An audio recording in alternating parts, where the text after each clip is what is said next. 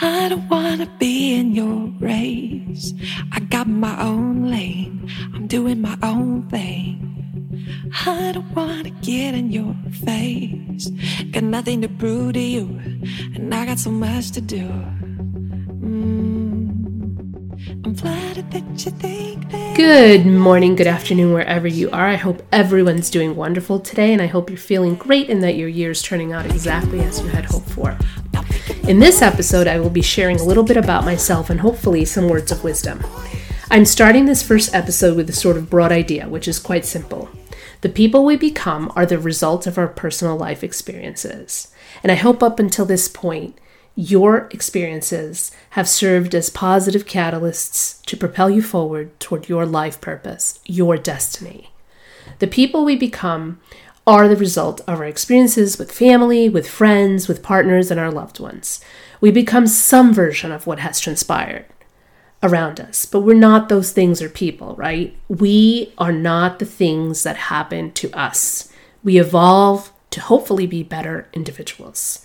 In the end, what truly matters is that you're surrounded by people who love you, who respect you, and who are authentic. You can change your life so that you live more holistically and you surround yourself with your soul tribe.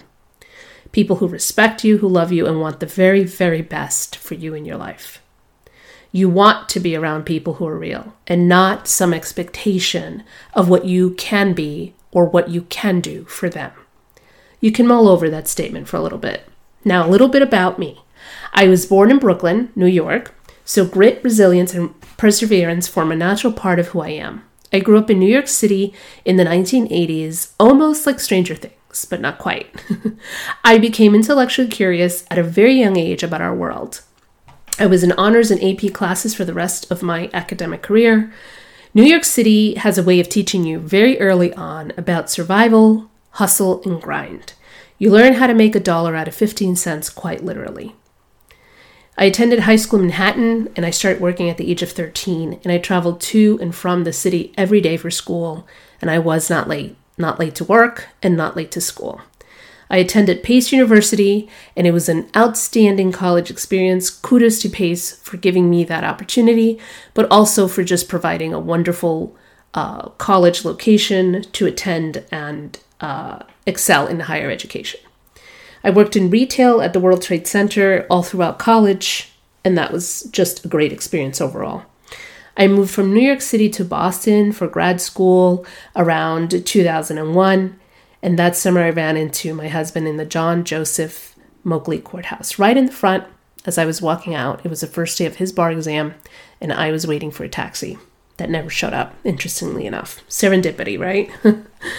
I'm not sure where our next chapter will take us, but we certainly are ready for the next adventure. Anywhere where there's a cozy shack, tons of sun, and a gorgeous beach would be lovely. So I'm calling that into existence. Allow me to impart some words of wisdom today. We move through experiences with little afterthought about how we feel in those moments, when key parts of our life form pivotal deliverances toward our destiny, toward our purpose.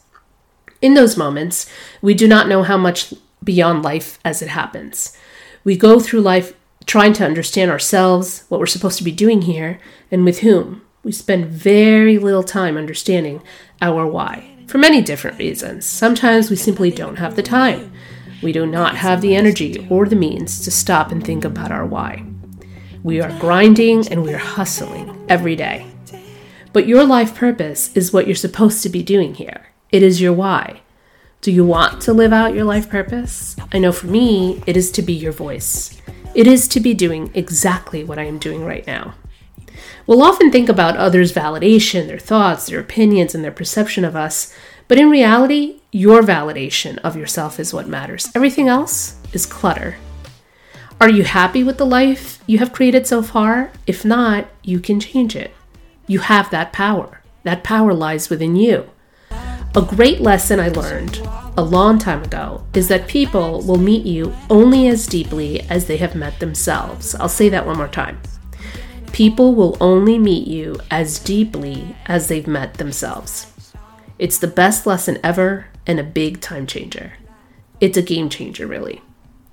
I'll leave you with this. Always act with grace and gratitude for the lessons, opportunities, and people you meet along the way. Love yourself starting now, and the rest will follow. Forgive and let go of the past because you no longer live there, and you're certainly not that person. You have grown. And you hope and you pray that the people you love grow with you. And the truth is, sometimes they don't. And if they don't, that's okay too. Just respect their journey. Choose to love yourself unconditionally starting right now. And learn to be okay with yourself, on your own, forging ahead toward your life's destiny, your purpose, your why. That's all I have for you this week. Join us next time for more coffee and banter. Until next time, I am your voice. We want all the secrets, but I'm keeping